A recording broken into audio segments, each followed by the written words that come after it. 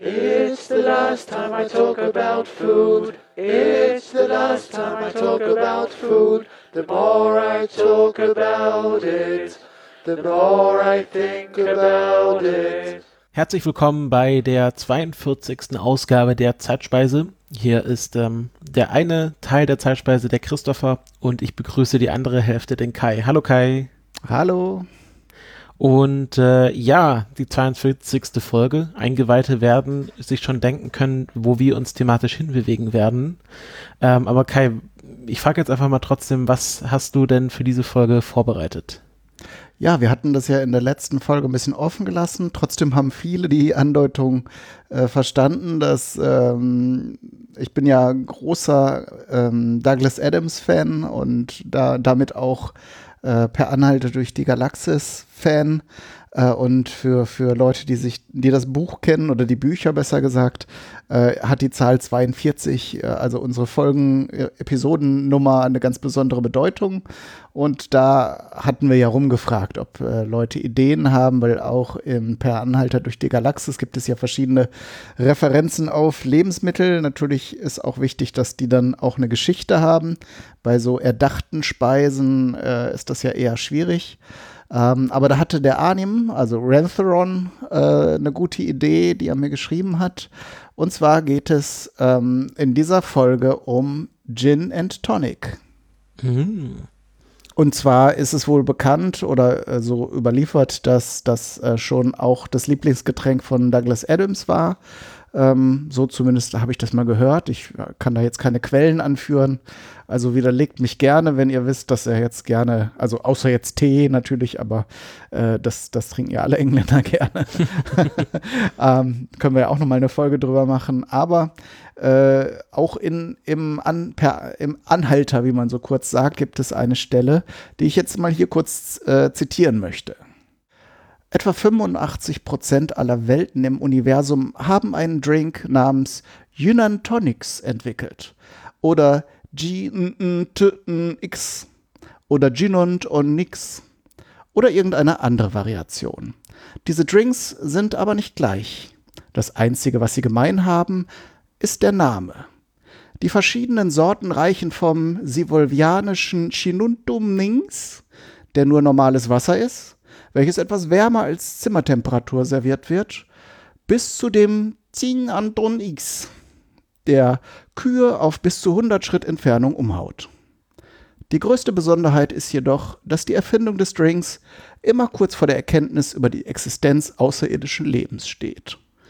So auch auf der Erde, welche wenige Jahrzehnte nach der Erfindung des Gin Tonics von Vogonen kontaktiert wird. So, das vielleicht als Einleitung. Und tatsächlich, Douglas Adams ist ja Brite, ist der Gin Tonic sehr stark mit den Engländern verbunden.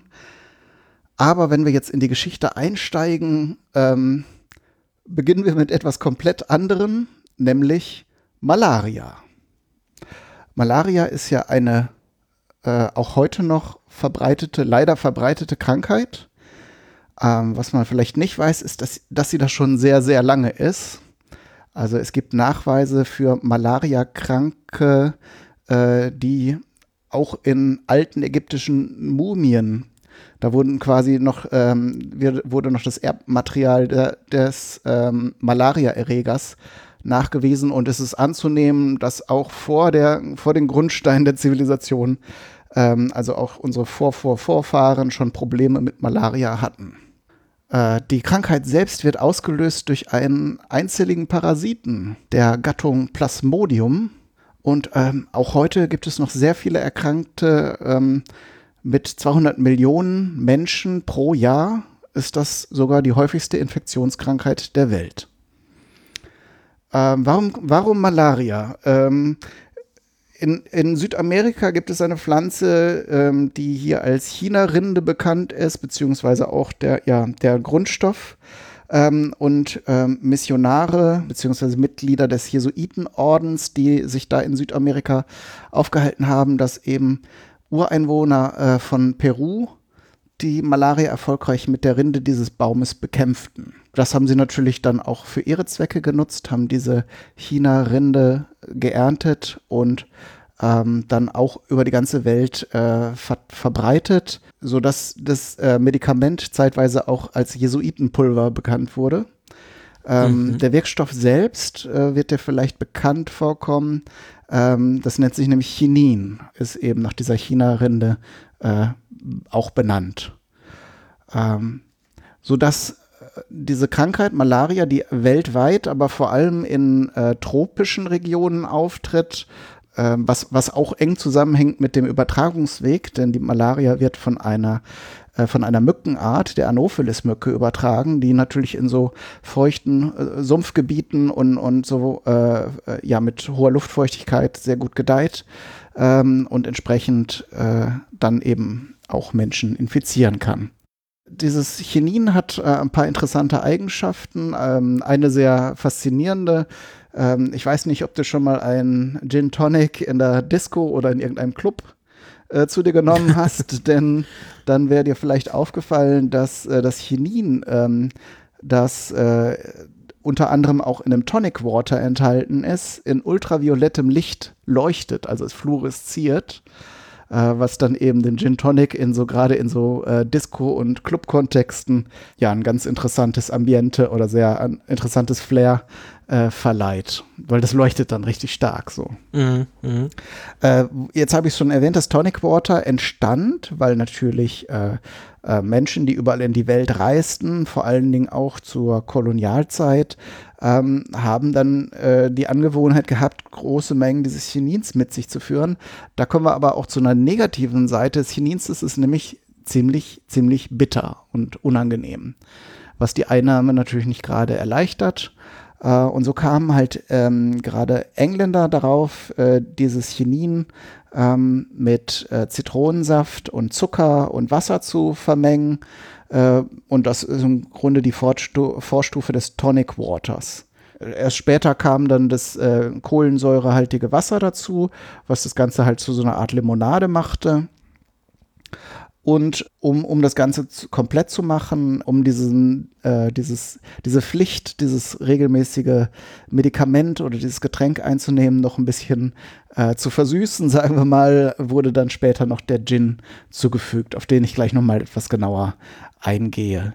Um mal ein paar Jahreszahlen zu nennen, der Zeitpunkt, bei dem die englischen Offiziere diese Vorstufe des Tonic Waters erstellten, wird mit 1820 datiert und das erste kommerziell produzierte Tonic Water wurde 1858 hergestellt.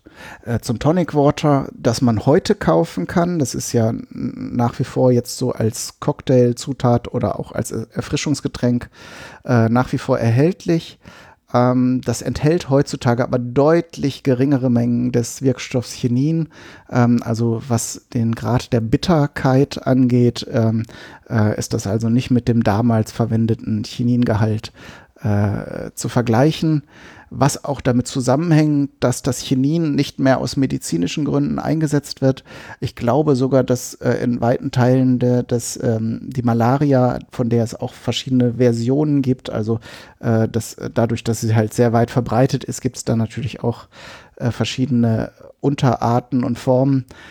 Ich meine aber mal im Bio-Unterricht gelernt zu haben, dass die Malaria-Erreger mittlerweile gegen das Chinin einigermaßen resistent sind. Also dass das jetzt so als Medikament gar keinen Zweck mehr hat. Und das neue Medikament gegen Malaria, war jetzt auch neulich, nur weil ich da kurz eingrätsche, das hatte ich irgendwie erst neulich mit einem Freund besprochen. Das kennt man auch mittlerweile. Das hat nämlich einen sehr komplizierten Namen, der von einem sehr bekannten Mann öfters in den Mund genommen wurde, nämlich Hydroxychloroquine. Was ja Donald Trump vorgeschlagen hat, dass man das gegen Coronavirus nimmt, weil es da gab so ganz Anfang zu Studien gesagt haben, ja, das hilft auch gegen Corona. Mittlerweile ist es ja sehr gut widerlegt, beziehungsweise es ist einfach kein wirkungsvolles Medikament, auch wenn es ein paar positive Effekte hat.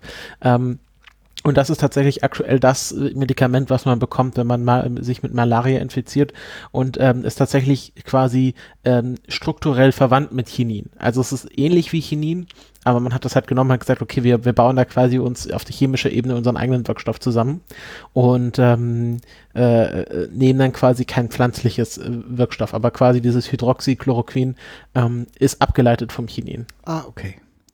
Ja, manchmal reicht es ja auch dann, so Derivate von den Molekülen herzustellen, um die Wirksamkeit wiederherzustellen. Das wird ja auch bei manchen Medikamenten eingesetzt, um zum Beispiel auch Patente zu rechtfertigen, dass da einfach nur eine Funktionsgruppe gedreht wird und schon lässt es sich wieder anders vermarkten. Aber gut, so viel vielleicht zum Tonic Water. Kommen wir doch mal zum Gin.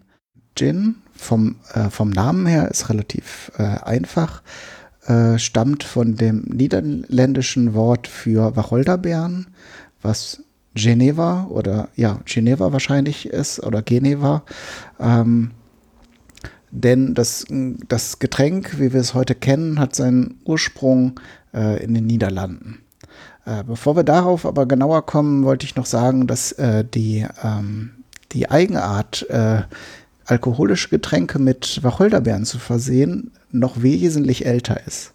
Also quasi bis um die Zeit um Christi Geburt herum sind Getränke dokumentiert. Hier vor allen Dingen halt eher Wein, der mit Wacholderbeeren versetzt wird. Und das hat tatsächlich eine lange Tradition. Aber tatsächlich der Gin, also als Brandwein, der die Wacholderbeeren enthält, der stammt aus den Niederlanden. Und da so aus dem 16. Jahrhundert, da haben die Niederländer angefangen, diesen Geneva herzustellen. Und da bestand er auch noch nicht aus einem Brandwein, sondern eher aus einem Malzwein, also quasi Malz ist ja so gekeimte Gerste in den meisten Fällen und da entsteht ja Zucker drin. Das ist ja auch, wer sich so ein bisschen auskennt mit Whisky-Herstellung, so eine Vorstufe, aber quasi, wenn man das nicht brennen würde, sondern dieses alkoholische Getränk, aus dem man Whisky herstellt, so nimmt und dann noch mit einer großen Menge der Wacholderbeeren versetzt, dann hätte man den damaligen Geneva vor sich. Genau, und auch hier gilt, es war ursprünglich als medizinisches Getränk gedacht, nicht so als Genussmittel, aber da mögen die Übergänge auch hier und da fließend gewesen sein. Genau, der erste Beleg für das Wort Gin erscheint im Jahr 1714, und zwar in dem Buch The Fable of the Bees or Private Vices, Public Benefits by Bernard Mandeville. Und da schrieb er, The infamous liquor, the name of which derived from juniper berries in Dutch, is now by frequent use shrunk into a monosyllable intoxicating gin. Und das bedeutet nichts anderes als dieses Wort Geneva wurde durch betrunkene Engländer dann eben, für die das zu viele Silben hatte, dann eben zu dieser Form runtergelallt. Also vermutlich haben sie irgendwie dann mal Gin bestellt und es dann anglifiziert in das Wort Gin. Genau, und dann machen wir den großen Sprung in das Jahr 1830, wo wir eben schon mal mit dem Tonic Water waren, wo eben die englischen Offiziere eben ihre Chininration mit Zitronensaft, Zucker, Wasser und eben diesem Gin gemischt haben. In der Zwischenzeit, also zwischen diesem 16. Jahrhundert, wo frühe Formen des Genevas entstanden sind, und diesem Jahr 1830 gibt es natürlich eine Menge Geschichte. Zum Beispiel bleibt ja noch die Frage offen, wie die Engländer auf den Gin gekommen sind. Da vermutet man, dass das während des 30-jährigen Krieges passiert ist. Da bin ich jetzt nicht so bewandert, aber da haben wohl die Engländer auch auf niederländischem Boden gekämpft, also quasi auf derselben Seite, und da mögen sie den Gin oder den Geneva damals noch als Mutbringer eingeflößt bekommen haben, so als flüssiger Mut sozusagen. Mhm. Auf jeden Fall haben die Engländer sehr, sehr großen Gefallen gefunden am Gin. Das kann man wirklich deutlich sagen. Und eben durch die Kolonietätigkeit, die eben auch oft in tropischen Regionen stattfand und die Notwendigkeit, dieses Chinin zu sich zu nehmen, hat das sicher den fließenden Übergang von einem Tonikum und einem Medikament zu einem ganz beliebten, leichten Sommergetränk oder Sommercocktail, also so im Laufe der Zeit dann diesen Wandel vollzogen. Vielleicht nochmal, um zu zeigen, wie stark die Engländer sich auch mit dem Gin identifiziert haben, noch eine kleine Anekdote. Während des Zweiten Weltkriegs haben die Deutschen nicht nur London während dieses Blitzkriegs angegriffen, sondern auch Plymouth wegen der britischen Royal Navy. Also da war die Basis der britischen Royal Navy. Da war aber auch sozusagen die Zentrale der Gin-Produktion. Und als dann klar wurde, dass die Deutschen da Plymouth und Plymouth Gin attackiert und da die Gebäude zerstört haben, soll wohl ein Marinesoldat gesagt haben, naja, Hitler hat jetzt gerade den Krieg verloren. Oder, well, Hitler just lost the war. Also da hat Hitler wohl so an der falschen Stelle oder die Engländer wohl so an der falschen Stelle gereizt. An der falschen Stelle gereizt, dass sie halt voller Elan dann zur Gegenwehr übergegangen sind, was sie natürlich aus anderen Gründen auch gemacht haben. Aber so als kleine Anekdote zum Gin vielleicht ganz nett. Genau, das vielleicht an dieser Stelle. Gin und Tonic oder verkürzt Gin Tonic ist auch heute noch ein beliebtes Getränk, hat vor einigen Jahren auch noch mal einen richtigen Hype erfahren. Also so verschiedene Gin-Sorten sind ja immer noch gut verfügbar, auch sehr edle Varianten. Und neben den Wacholderbeeren gibt es natürlich mittlerweile sehr viele andere aromatische Bestandteile, um da mal einige zu nennen. Häufig trifft man auch an die Koriandersamen, Pfeffer ist häufig mit drin, aber auch Zimt und Sternanis, also alles, was so sehr schwere, starke, aromatische, ätherische Öle hat, kann auch Teile eines Gins werden. Und da gibt es natürlich unzählige Rezepturen und auch verschiedene Profile, eben von leichten, verspielten, blumigen Aromen bis hin zu richtig kräftigen, starken, würzigen, sodass halt für jeden Geschmack eigentlich so ein bisschen was dabei sein kann, wenn man da den passenden Gin gefunden hat. Und vielleicht noch zum Abschluss dieses Teils zum Gin. Ich hatte jetzt so ein bisschen geguckt. Ich trinke ja keinen Alkohol mehr. Wollte jetzt aber zum Thema der Sendung auch so ein bisschen was ausprobieren. Das Tonic Water habe ich jetzt auch beim Einkaufen in verschiedensten Varianten gefunden. Auch da gibt es dann auch nochmal verschiedene aromatisierte Versionen, zum Beispiel mit Ingwer versetzt oder auch mit verschiedenen roten Früchten. Und es gibt auch die Möglichkeit oder auch immer mehr, weil auch häufiger Leute keinen Alkohol trinken, alkoholfreien Gin zu kaufen. Der ist zwar genauso teuer wie quasi die Variante mit Alkohol. Ich habe dann aber rausgefunden, dass man das auch selbst herstellen kann und habe das tatsächlich in meiner Küche sofort ausprobiert, weil die Gewürze, die eben genannten und auch einige andere habe ich ja immer parat. Und tatsächlich kann man auch ein Destillat mit Wasser herstellen. Also, dass man diese Gewürze mit Wasser kocht und dann quasi, wenn man das in einem Kochtopf macht, den Deckel vom Kochtopf umdreht und in den umgedrehten Deckel Eis hineinlegt. Und dann muss man eigentlich nur noch hinbekommen, in den Kochtopf schwebend eine Schale oder ein kleines Gefäß hineinzustellen, in die das kondensierende, also dieses Destillat reintropft. Und tatsächlich ist es ganz witzig, man hat dann eben ein aromatisiertes Wasser, mit dem man dann in Kombination mit dem Tonic Water halt sowas Ähnliches wie ein Gin und Tonic ohne Alkohol herstellen kann. Im Grunde machst du dir einen Wacholder-Eistee. Im Prinzip, also es gibt auch Rezepte im Internet, wo man einfach so einen Sirup herstellt und dem diese Gewürze zusetzt. Ist aber noch mal was anderes. Dieses Destillat tatsächlich hat schon Anklänge. Natürlich ist beim Gin auch der Alkohol geschmacksgebend. Man wird also kein täuschend echtes Imitat herstellen können, mit dem man jetzt den passionierten Cocktailtrinker oder Trinkerin überzeugen kann. Aber wenn jetzt der Anspruch ist, was Vergleichbares vom Geschmacksprofil ohne Alkohol zu produzieren, dann ist das schon ein ganz interessanter Weg. Hast du denn auch schon mal Gin und Tonic getrunken, Christopher? Ja, erst vorgestern war ich auf dem Geburtstag und da waren wir in einer Bar und da gab es also keinen ausgefallenen Gin Tonic, aber ich hatte erst kürzlich einen Gin Tonic. Ich hatte auch mal ein sehr schönes Gin-Erlebnis, das war, glaube ich, mal mit Podigy, also da, wo ich arbeite, waren wir mal auf so einer Firmenfeier in der Bar, nennt sich Gin Chiller.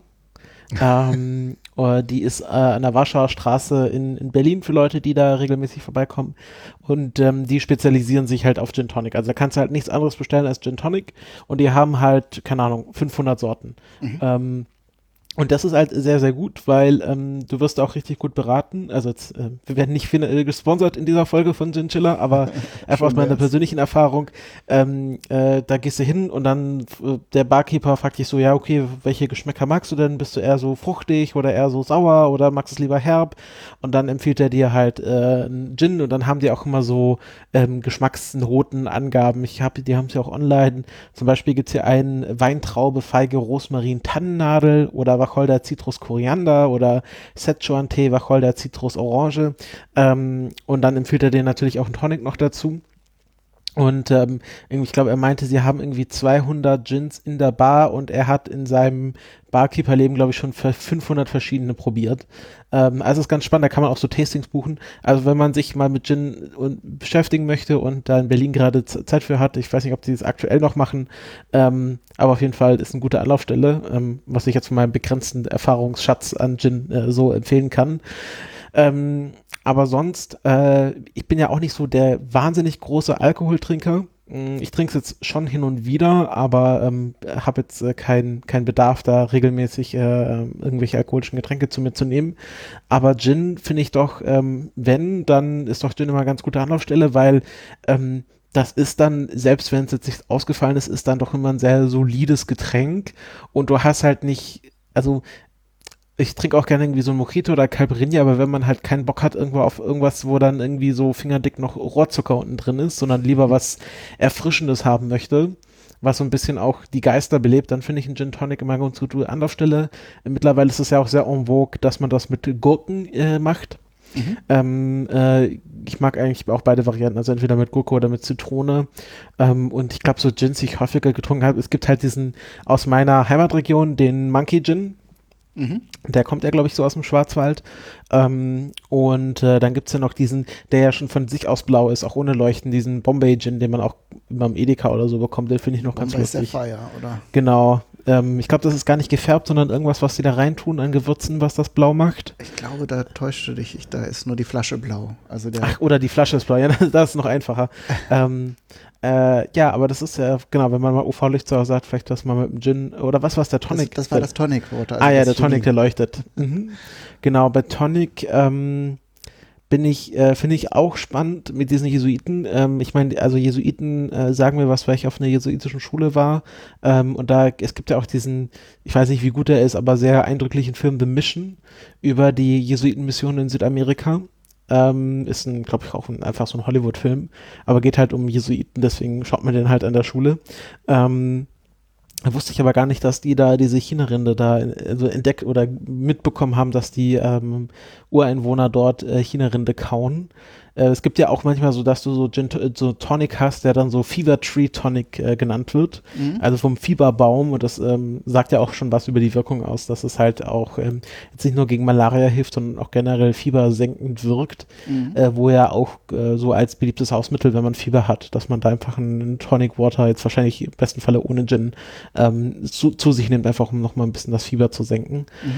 Fever Tree ist übrigens eine der ältesten Marken für Tonic Water. Okay. Das wusste ich gar nicht. Ja, aber spannend. Wie gesagt, der Chiningehalt ist mittlerweile bei Salmonaden zu niedrig, als dass es gegen Malaria hilft. Und ob es fiebersenkend ist, weiß ich jetzt gar nicht. Also es kann sein, dass das natürlich als Heilpflanze oder als Wirkstoff mehr als diesen einen Effekt hat, diese einzelligen Erreger zu vertreiben. Ja, ich glaube, Wacholder hat auch irgendwelche gesundheitlichen Effekte, aber wer weiß, wie viel davon noch übrig geblieben ist, wenn das dann einmal durch den Alkohol gezogen wurde. Ich glaube, es gibt auch Leute, die Gin selber machen, also einfach so irgendwie so einen Grundalkohol nehmen und dann darin so Wacholder-Auszüge mitmachen.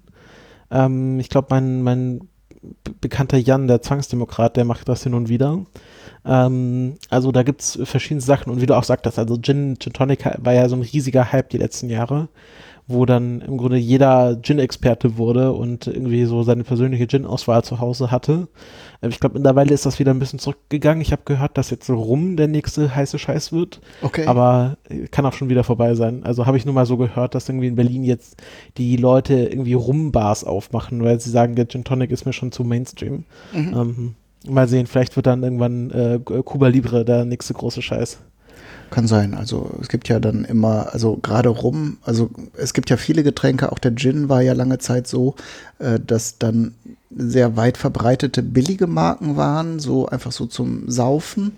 Und dann haben das Leute entdeckt und verfeinert mit viel handwerklichem Geschick und viel Ausprobieren, da ein edles Getränk draus gemacht. Und dann kommt natürlich irgendwann der Punkt, wo den Hipstern das zu langweilig wird, weil auch irgendwie Hans und Franz das für sich entdeckt haben. Und dann muss natürlich irgendwie der neue Stoff her, der irgendwie besonders raffiniert wird. Zu dem Punkt mit den Gewürzen wollte ich noch sagen, ich habe auch mal gesehen bei einer Marke, ich glaube, es war auch hier der Bombay Sapphire, da wurde so eine spezielle Edition rausgegeben, wo kleine Gläschen mit Gewürzen gleich mitgeliefert wurden. Ich meine, es wäre schwarzer Pfeffer, Kardamomkapseln und noch irgendwas anderes dabei gewesen, oder schwarzer Pfeffer. Ich weiß es nicht mehr genau. Aber jedenfalls kann man das auch, wenn man jetzt sich so seine individuelle Variante von einem Gin herstellen will, nochmal mit Gewürzen versetzen, weil der Alkohol zieht natürlich die ätherischen Öle raus aus den Gewürzen. Und natürlich normalerweise wird eben bei dem Herstellungsprozess das Ganze, also die Gewürze zugesetzt und dann dieser Auszug wird nochmal destilliert, wenn mich nicht alles täuscht. Aber auf diesem einfachen Wege könnte man jetzt auch mit einem, sagen wir mal, Wodka oder Korn dann Auszug aus diesen Gewürzen machen und so eine Art Gin sich auch selbst herstellen, ohne jetzt selbst zu destillieren, was ja verboten ist. Ja, genau, das tut man blind von. Aber ja, finde ich eine spannende Geschichte. War das nicht auch so, dass, wo du vorher über die Engländer geredet hast, dass auch Churchill sehr viel Gin getrunken haben soll? Gibt auch Zitate, glaube ich, ne? Also genau. Habe ich jetzt nichts rausgesucht, aber der hat auch sehr viel für den Gin gesprochen.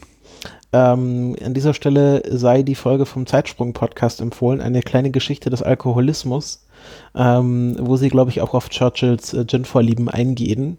Kann man sich in Kombination mit dieser Folge von uns wahrscheinlich ganz gut anhören. Ja. Gut. Dann, wenn du nichts mehr zu ergänzen hast, würde ich sagen, beenden wir das Thema Gin und Tonic. Und dann bleibt natürlich die Frage, was du in der nächsten Folge vorstellen wirst. Ja, die nächste Folge wird ja die letzte Folge vor der Sommerpause.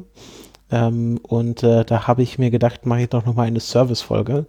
Und ich rede über das Jägerschnitzel in der BRD- und DDR-Variante.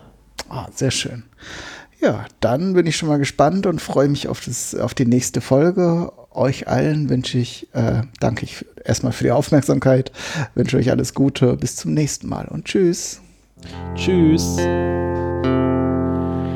Eat my head with cream, eat my arms with mayonnaise, eat my legs with ketchup, and invite friends around to taste my ass.